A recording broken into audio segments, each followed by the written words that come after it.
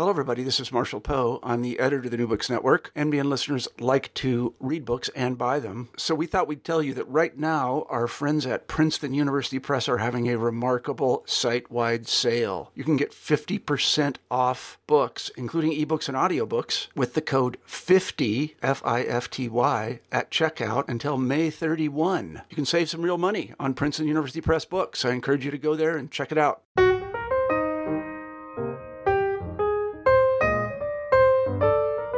Hello, everyone. Welcome back to New Books and Biography. I'm Mark Lobus, your host for the channel. Today, I'm talking with Frank L. Holt about his book, The Treasures of Alexander the Great, How One Man's Wealth Shaped the World. Frank, welcome to the show.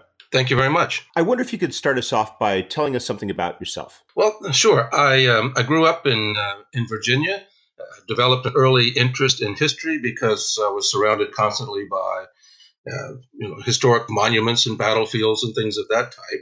And gradually, I became more and more interested in the earliest possible histories, that is, ancient history itself. So I got a bachelor's degree in history, as well as one in English. Then I went to graduate school at the University of Virginia, where I studied with a great expert on the homeland of Alexander the Great by the name of Harry James Dell. And with his encouragement and teaching, I developed an interest both in Macedonia and Alexander, but also a strong interest in Alexander's legacy, particularly in the far eastern reaches of his empire, which is to say modern-day Afghanistan and India. And so I've written, I think now 8 books that deal in various ways with either Alexander himself or with his legacy, his settlers, his colonists who remained out on the far reaches of his empire and in a place called Bactria, that is to say, again, modern Afghanistan. It's what led you to focus your attention on Alexander's wealth? Because as you explain in the book, it really is a fascinating topic, and yet one that people don't necessarily think about when they think about Alexander the Great. Well, it's always a challenge to say something new about Alexander. It's been written about constantly since the 4th century BC. In fact, some claim that he's the most written about human in all of world history. And so in searching for ways to better understand his life and his legacy, I did notice, as you say, that one aspect of his career that's been very little examined is the financial side, the economic side. And I furthermore wanted to find a way to study Alexander that wasn't entirely dependent upon rather subjective sources, those who knew him and then later writers in the Roman period.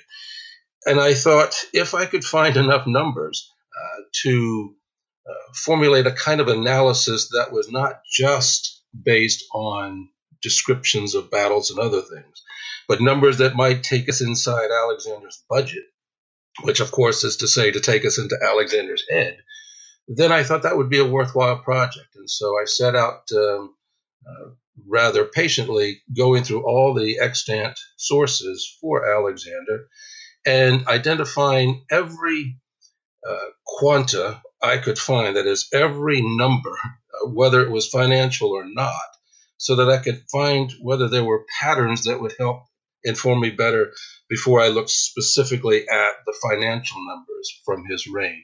And so it was a matter of culling out all the numbers, all the specific numbers. I didn't look at things like Alexander did such and such for several days. That's rather vague. But anything about the sizes of his army, about outlays for various expenses, about income from various sources, things of that type. I collected all those numbers together, and from those, then pulled the numbers that speak directly to the question of his wealth, his finances. As you explain in the first chapter, it really is a challenge, especially this effort of drawing out those numbers, given that that's not what the ancient authors focused on. And you had this. I was especially struck by your description of the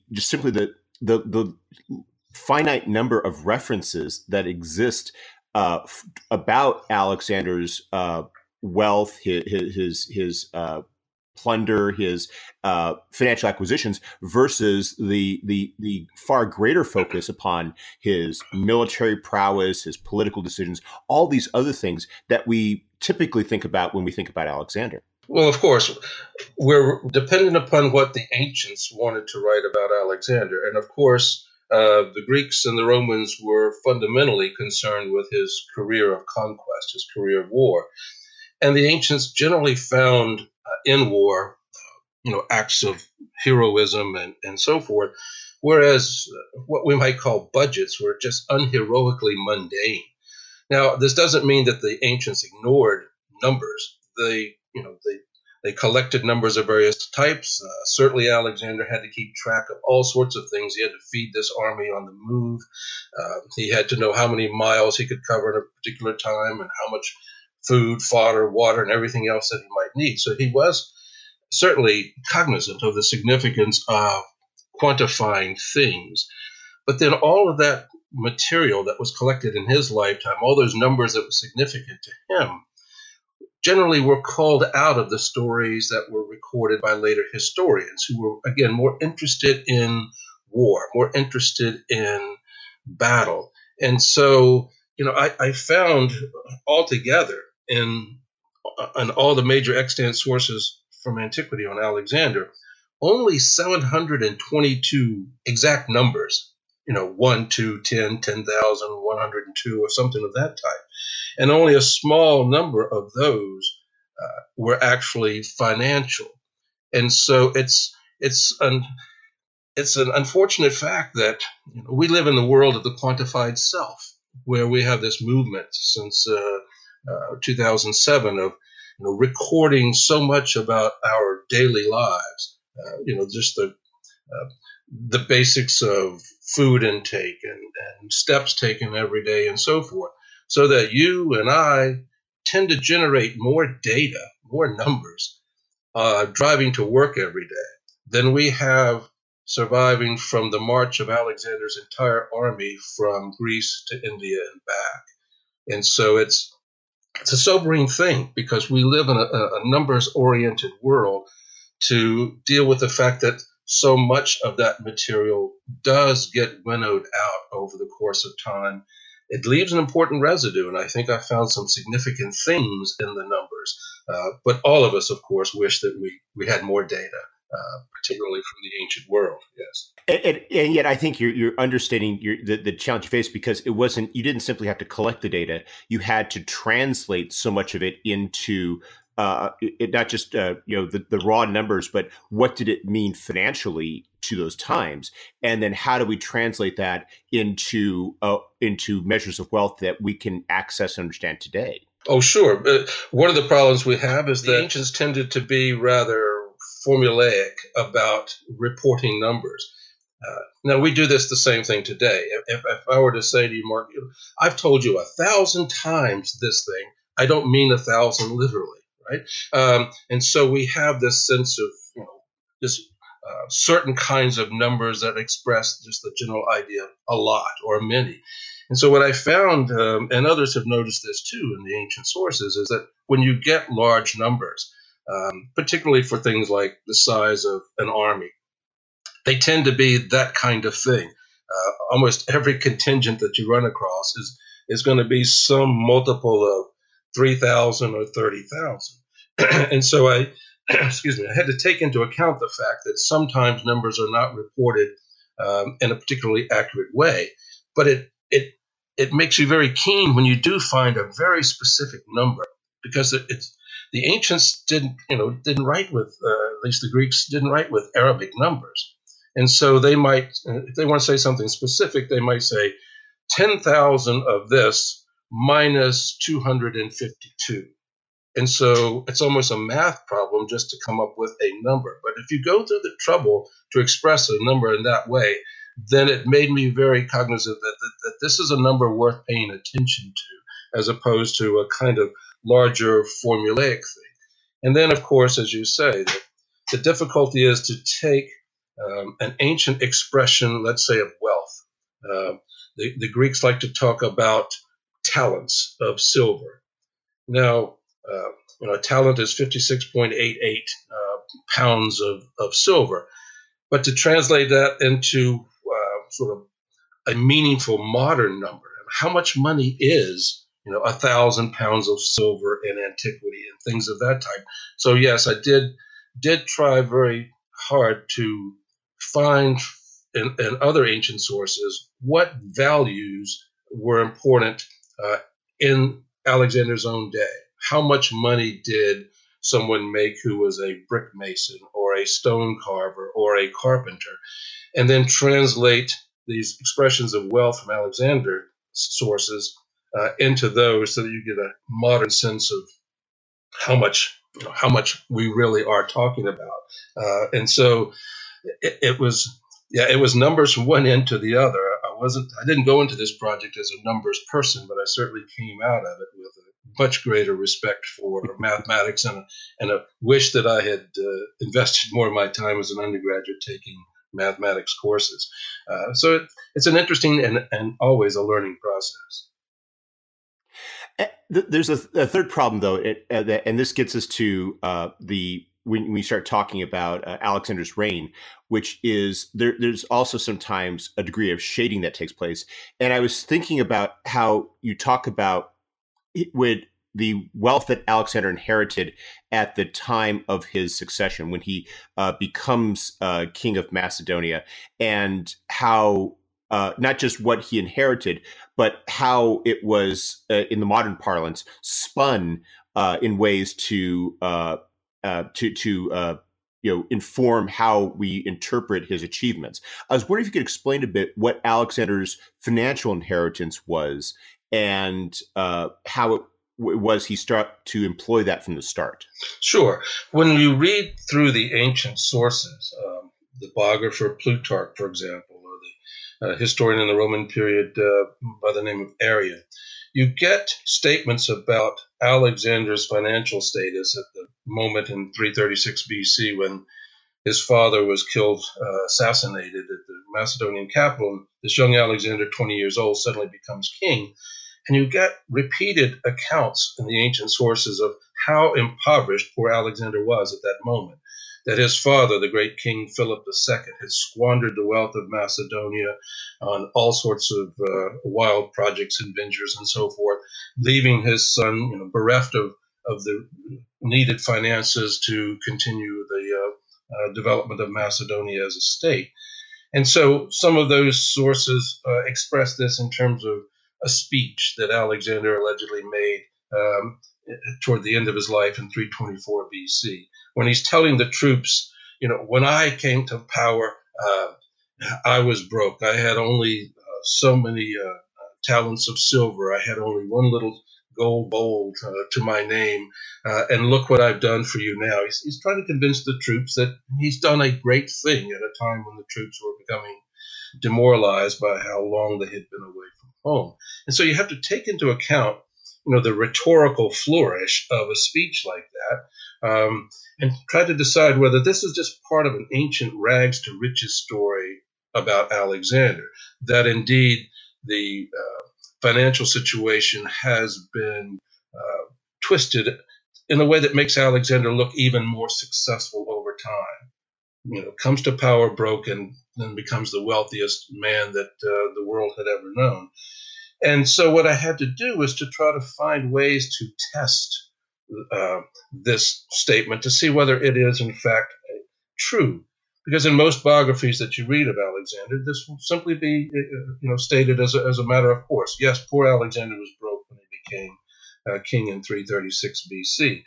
But when you look at all of the evidence, which means the material evidence as well as the written evidence, it's impossible to say that Alexander is living a life of penury, that he's bankrupt in any particular way. I mean, he's inherited a kingdom that has not one capital but two, not one palace but two palaces. The royal tombs, including the tomb that Alexander built for his father, and which archaeologists think they have now found in northern Greece, that tomb was filled with fantastic wealth at a moment when Alexander was allegedly broke. We know that Philip had just held lavish, expensive celebrations right before his death to start this war of invasion against the Persian Empire, and that soon after Alexander became king of Macedonia, he was able to hold these same kind of celebrations once again as he assumed leadership of of this war of invasion. And we have to remember that when Alexander sets off against Persia, he's riding a horse, the famous horse Bucephalus, which was the most expensive horse in ancient history, for which he paid 740 pounds of pure silver for this one horse. So it's not, it's not fair to Philip to, to apply this repeated notion that he left Alexander without necessary resources. I will say that Alexander probably was dealing with a momentary cash flow problem. Every commander experienced that in the ancient world as they were about to start a major campaign. There's sudden investments in equipment and horses and all these kinds of things. But the idea was that you would very quickly recoup those expenditures by plundering the territories that you were about to invade. So I think it only fair to Philip and to Alexander to say that no, he inherited a very powerful, wealthy kingdom, parlayed that into a much more powerful and wealthy kingdom, for which he deserves certainly credit for his charisma and his leadership. But it's not something that we should accept without testing the evidence, both material and written. You've described about how you just mentioned how he acquires his wealth through the process of conquest. I was wondering if you could elaborate a bit upon that, this idea of plunder, the role that it plays in the warfare of the time, and the degree to which that drove or shaped Alexander's agenda as a conqueror. Well, we have to, of course, accept the fact that ancient standards of warfare and of morality were very different from our own. Many of the things that Alexander did as a matter of course, and which were hardly questioned in his own day, might, to a modern mind, seem like the acts of a war criminal. Plunder was a normal avenue of economic gain in the ancient world. The Greek word for plunder was the same Greek word for profit, that is, for financial gain. It was considered perfectly acceptable to acquire your wealth through violence and through confiscations. In the same way that, unfortunately, the ancient world had a very different notion about slavery than our own. Slavery was simply a matter of course, a normal accepted human condition, and slavery was very much then an aspect of conquest and war and plunder. So that we have to bear that in mind. In the ancient world, Greeks and Romans alike, war was the norm and peace was the aberration.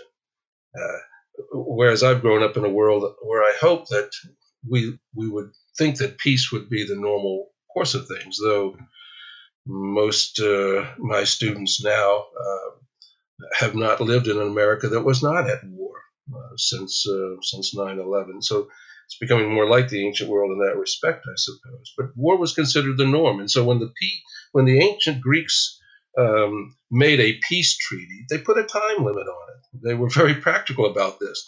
The Greeks never fought a war to end all wars, as we thought we were doing in World War I.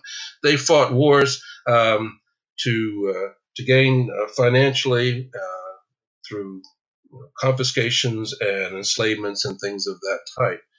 And this was part and parcel to almost every culture in the ancient world.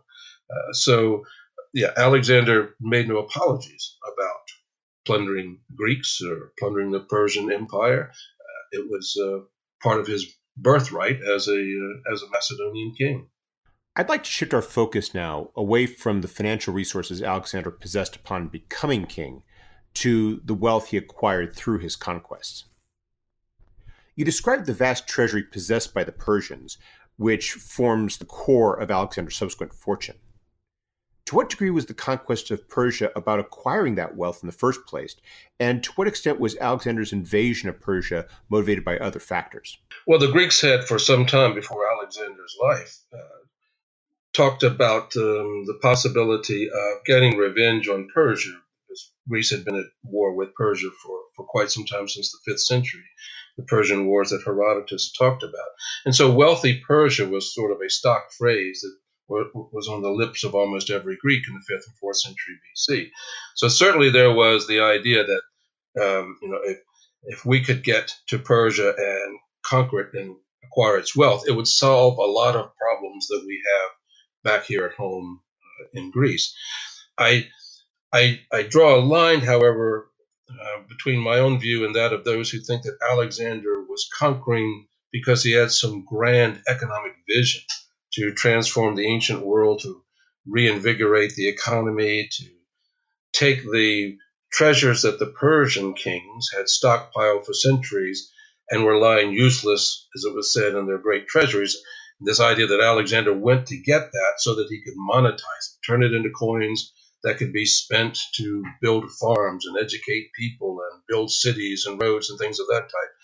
I think what Alexander's economic vision is that conquest generates wealth and wealth finances conquest. And it was a constant cycle in which he was involved. So I think most of his motivations were indeed, in that sense, military. But now, having said that, the amount of wealth that he acquired was beyond imagining to his contemporaries, and I think would be to many people today. I calculate in the book that Alexander gathered through plunder and confiscations and such the equivalent of about 17 million pounds of silver. And what that means in terms of Alexander's personal wealth is that he is indeed the wealthiest man of his time and perhaps of all time. I can give you an example. If you take a stone cutter, a man who engraves inscriptions in stone, whether they're tombstones or whatever, living at exactly the same time as Alexander in the 4th century BC, that stone cutter, if he's skilled, could earn one Greek drachma, one Greek silver coin, for every 50 letters that he carved in stone. Now, if you imagine the difficulty of carving 50 letters to get one silver coin. Well, if that man wanted to work and accumulate the wealth that Alexander accumulated in just a few years of conquest, that stone cutter would have to engrave the entire Encyclopedia Britannica 352 times. Right? That's the wealth. One other example. My father was a bricklayer, so I like this one very much. My father was paid by the brick that he would lay. So if you take a bricklayer from Alexander's day, 4th century BC, and if that bricklayer was paid by the brick and could lay one brick per second, which is not possible, but let's imagine him laying one brick per second, nonstop, night and day, never a break, would have to lay bricks for 60,000 years to equal Alexander's wealth from the conquest of Persia. So it's just mind-blowing. It's phenomenal how much wealth Alexander acquired. Many modern scholars say that the only equivalent to what Alexander did in a matter of a couple of years is to compare his acquisition of wealth to the discovery and despoliation of the New World by the Old World over the course of centuries. And as you know, in some ways that was a transformative event that created the modern world, the discovery and the mining of gold and silver and so forth from the New World. Now, Alexander did all of that in just a matter of a few years. So Alexander gains this enormous treasury, but as you explained, it wasn't a fortune that was won steadily over the course of his conquest. What was the pattern of Alexander's acquisition? And what did he do with all this money he gained? Well, it's a situation where Alexander's bank account, if you will, uh, grows very rapidly in the first few years of his campaign. He becomes king in 336. He invades Persia 2 years later in 334 BC, and begins to win a series of extraordinary battles against Darius III, the great king of Persia. And all along the way, Alexander is capturing territories, and capturing peoples. He's imposing fines. He's imposing tribute. So he's gaining revenue in those ways. He's also selling into slavery populations of cities that opposed him, whether they were Greek or Persian cities, and acquiring wealth in that fashion. And then Alexander, by 330 BC, just 6 years into his reign, captured the major treasury of the Persian Empire at Persepolis, a magnificent city now in Iran. And when he captured Persepolis, it required 5,000 camels and 20,000 mules just to haul away the gold and silver that he took from the treasury there. We're talking about 3,400 tons of silver from that one site. And there were 4 Persian capitals with 4 Persian treasuries. So, he amassed all of this money. So by 330 BC, he is wealthy beyond the dreams of avarice, just an extraordinary wealth, which unfortunately he put under the control of his right-hand financial advisor, a man by the name of Harpalus, became the chief treasurer. And Alexander then, as you say, continued his conquest. But the further east Alexander went after that, from 329 until his death in 323 BC, he had now marched beyond the great Persian cities with their palaces and their treasuries. He was then fighting in places like Bactria, which is modern-day Afghanistan, where there weren't fabulously wealthy cities, nor treasuries, and so forth. Now, he did do well when he got to the Indus Valley, because there were large amounts of luxury goods and things to acquire there. But that was one reason, I think, why the army became more and more disillusioned. It wasn't just the time and distance for this entire campaign, but gradually, the paybacks were becoming fewer and fewer. And twice, while Alexander was in the far east of his empire, it became so burdensome for his army to carry around all this accumulated wealth that he forced his army to destroy what it was carrying and regain it by conquering more territories. That's one motivation factor. If you destroy all the baggage of these now themselves becoming wealthy soldiers, then they have to start over, which means let's keep marching, let's keep fighting, let's keep winning, and then we'll recoup the losses that I've just imposed upon you. So a lot of that wealth very quickly went away in terms of abandonment or deliberate destruction of it, or unfortunately putting it under control of a very unscrupulous man, his chief treasurer Harpalus, who twice absconded with wealth and was a notoriously well-known embezzler, and yet Alexander kept him in the job and would pardon him and put him back in his position again. So vast sums were lost in that fashion as well. So some he spent, some he burned, some he lost, some he abandoned, and of course, a residual amount was left behind after he died. You also describe in your book not just how Alexander acquires his treasure, but how he dispersed it as well, detailing how he used it to finance things like building projects and conspicuous consumption. How did he employ this wealth, and for what ends did he spend it? Surely the most of his wealth that was spent in his lifetime was spent on his army and on his navy. The army is rewarded fantastically by Alexander. There are regular major bonuses that he gives to his troops along the way. He's investing in building dockyards and ships and things of that type. So I would say that if we could imagine a budget sheet for Alexander the Great, the lion's share is going to go to military operations. He is a military man by training and by heart, and so that's going to be one of the main focuses of his expenditure.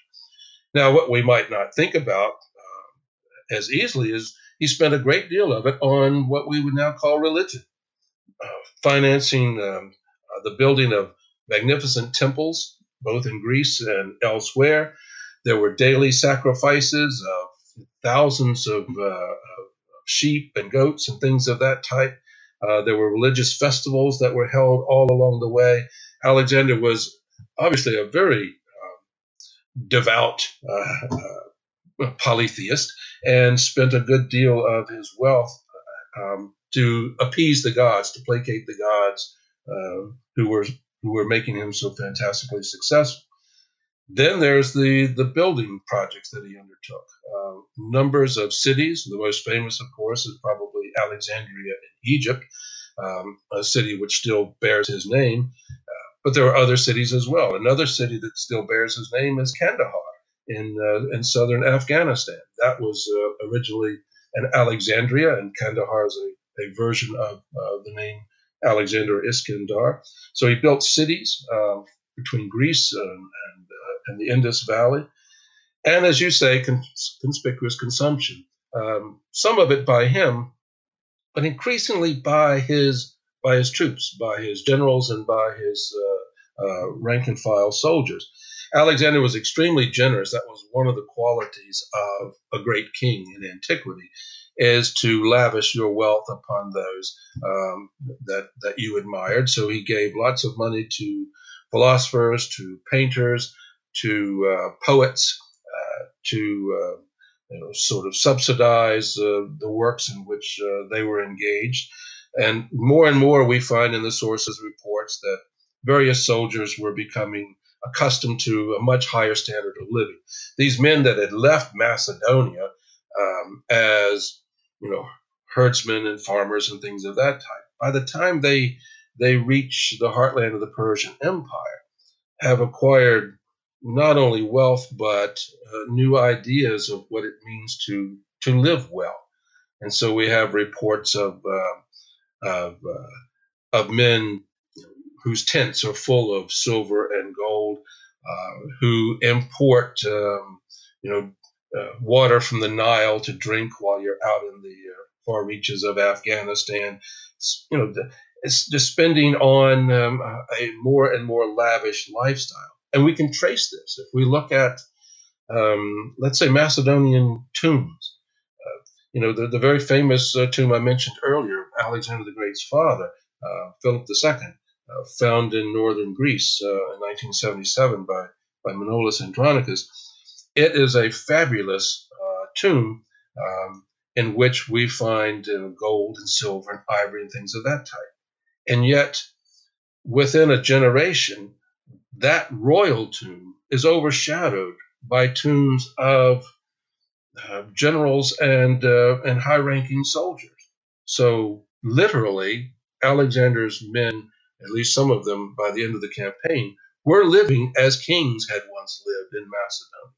And so that was part of his investment in his world and in his army. And yet, for all his enormous wealth, you describe these periods during the campaign when, even after he's conquered this land and acquired all this money, Alexander was still cash-strapped at times and had to borrow from his own men in order to finance his operations. Absolutely. When you've got an army that has marched that far away from its base of operations, and you think of how far Afghanistan is from Greece, and having walked there, step by step, carrying your worldly possessions on your back and so forth. Alexander's supply line is very strained, and also his access to wealth. I make a strong point in the book that those who have argued that Alexander carried around as much of that wealth as he could beyond Persepolis all the way east to India isn't true. He left it behind in places like Babylon under the control of this chief finance officer, Harpalus, and then relied on foraging for food and things of that type. But being that far away from his sources of wealth, of money, Alexander would occasionally, as you suggest, run short of cash. And he would appeal to his soldiers, who themselves were, hauling around what they could of their wealth and destroying it and regaining it once again. So he took in these loans, which he paid back in a very lavish fashion. But it shows you that it's not the smooth operation you would expect of a modern army, of a modern corporation. You go from periods of just drowning in wealth, tangible wealth right at your fingertips, to being in places where you can't get your hands on that money. And so the soldiers kind of occasionally lived a life of barter along the way. And it's only at the end of the campaign that Alexander settles all the arrears of pay and bonuses, and in fact pays back the huge debts that his army had accrued along the way. And so he laid out these tables and piled on it tons of good Greek coins, silver and gold, and paid off these troops lavishly. But that doesn't mean that at times the troops were in places where they didn't have, as we would say, 2 drachmas to rub together to pay for something. So it's an interesting view of how an army operated in the 4th century BC. How did the insights that we gained from studying Alexander's wealth help us to better understand both him and his legacy as a conqueror? Certainly it shows us that Alexander was a man of his time, and we have to always see him in that context, that he was a man who was raised on the Iliad and the Odyssey, on the glories of war, on the acceptability of conquest and financial gain, a man who thoroughly believed that though war creates wealth violently and sometimes wastefully, it was still a proper avenue for someone to pursue in the ancient world. So we have to see him as a man of his time. We have to see his economy as a military economy. I think part of the what I hope to achieve in the book too was to show that, again, these modern notions that Alexander was some sort of entrepreneur or deep financial thinker are misplaced. He's not a man who walks around with the Wall Street Journal under his arm. He's a man who walks around with a long, very menacing-looking sarissa. And so, I find all these books, have them on my shelf here in front of me. Books like The Alexander Complex, which shows us that Alexander is sort of the model that modern business leaders should follow. Steve Jobs, Ross Perot, Ted Turner, people of that type. But when you look at Alexander's world, you quickly realize that we've made a big mistake to try to turn him into a hero of the business school. I mean, he's a hero of the classics department, the history department, but that he is some sort of financial genius we have to set aside. And it's not because he was incapable of it. It was simply that wasn't his brief. That wasn't his purpose in life. So budgets he left to other people, and they mismanaged those budgets. And I suppose he bears some responsibility for that. But I think that it creates a clear notion of what was important to Alexander. You follow the money trail, you tend to find the person. And so I was able to identify, again, the kinds of things that Alexander was passionate about and would invest his money in the same way that if you were to turn over to me all of your financial records, I could probably get a pretty clear idea of where your values are, where your interests really lie. And I think that's one thing that I was able to do with Alexander. It also allowed me to trace how wealth and conquest have shaped world opinion of Alexander from his day to our day. There have been times in which he has been vilified for being this cruel plunder of the Persian Empire. And then there are other times in history where the opposite view is taken. Oh, no, he was doing a wonderful thing for the world and the world's economy by taking money from people who didn't know how to use it properly and investing it in the future, in infrastructure and things of that type. I think I was able to show that Alexander should be given more credit for the significance of navies and naval warfare in the hundreds of years that followed him, because I was able to find these significant investments late in Alexander's life, not in his land army, but now in his naval forces. And so we get a clear picture of him not only as a field general, but also as a man who has a vision, at least militarily, for the use of rivers and waterways of the sea and things of that type. So it's, I think all of that is very important. Now, there's always this undercurrent, this question, was Alexander then great if he caused so much misery? And it's, when I set out to follow the money trail, I knew that by studying things like plunder and slavery, destruction of cities and things of that type, that it was going to lead me into some dark places. And there are a lot of people who study Alexander that don't ever look into those dark places, but I thought I have to show some light on this.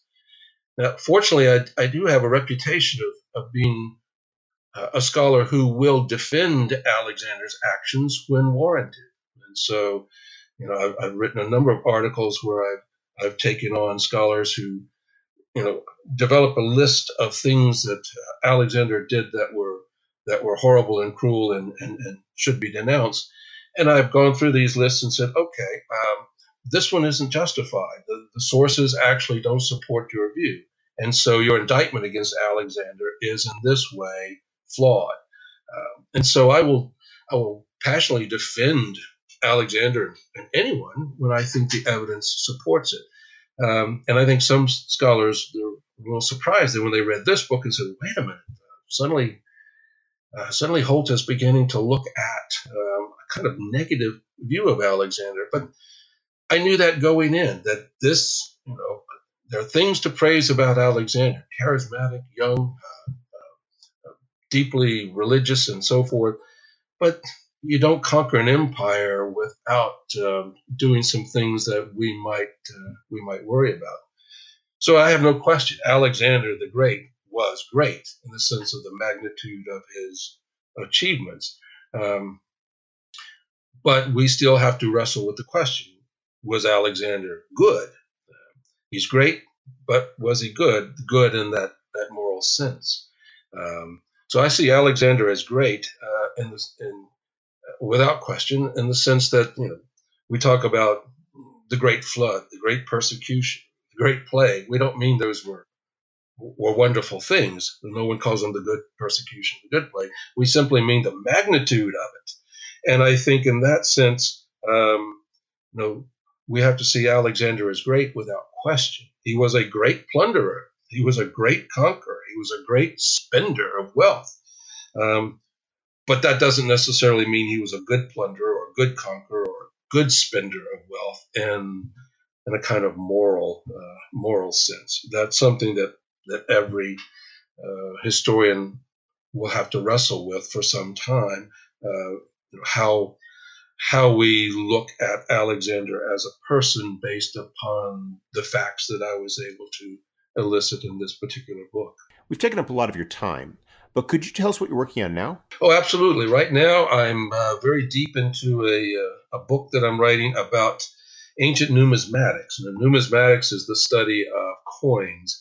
And I've always had an interest in ancient coinage, because when I study Alexander's settlers in the far reaches of his empire in Bactria, the main source we have for that are the coins that were created by the soldiers who became kings that he left behind. And so I'm writing a book right now that tries to explore the significance of numismatic studies, coin studies, in a way that's accessible not to experts and not just to collectors. I teach courses on numismatics at the University of Houston, and students find it extraordinary, the amount of things that we can discern simply by looking at coins, by looking at money. So I'm developing this into a full-fledged book on that particular subject. And of course, I continue to write. I love to write articles and essays for a general readership. So I have an ongoing series in a magazine called Saudi Aramco World, called Eyewitness History, where ancient objects speak in the first person about themselves. The Parthenon, or the Code of Hammurabi, and the latest one that's just out is the silver trumpet found in King Tut's tomb. And so I have an ongoing series of those. They're all available on the Aramco World website for free. People can read them. They're wonderfully illustrated by Norman MacDonald.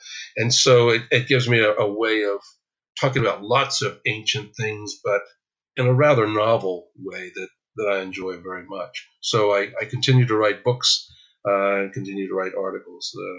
I hope I'll do that for quite some time. You seem to really enjoy your work. Well, I've graduated from pen to keyboard, but I hope that I will be able to do this for years on end. It's a real joy. I love the craft of writing, and I love to take the most difficult topics and write about them in a way that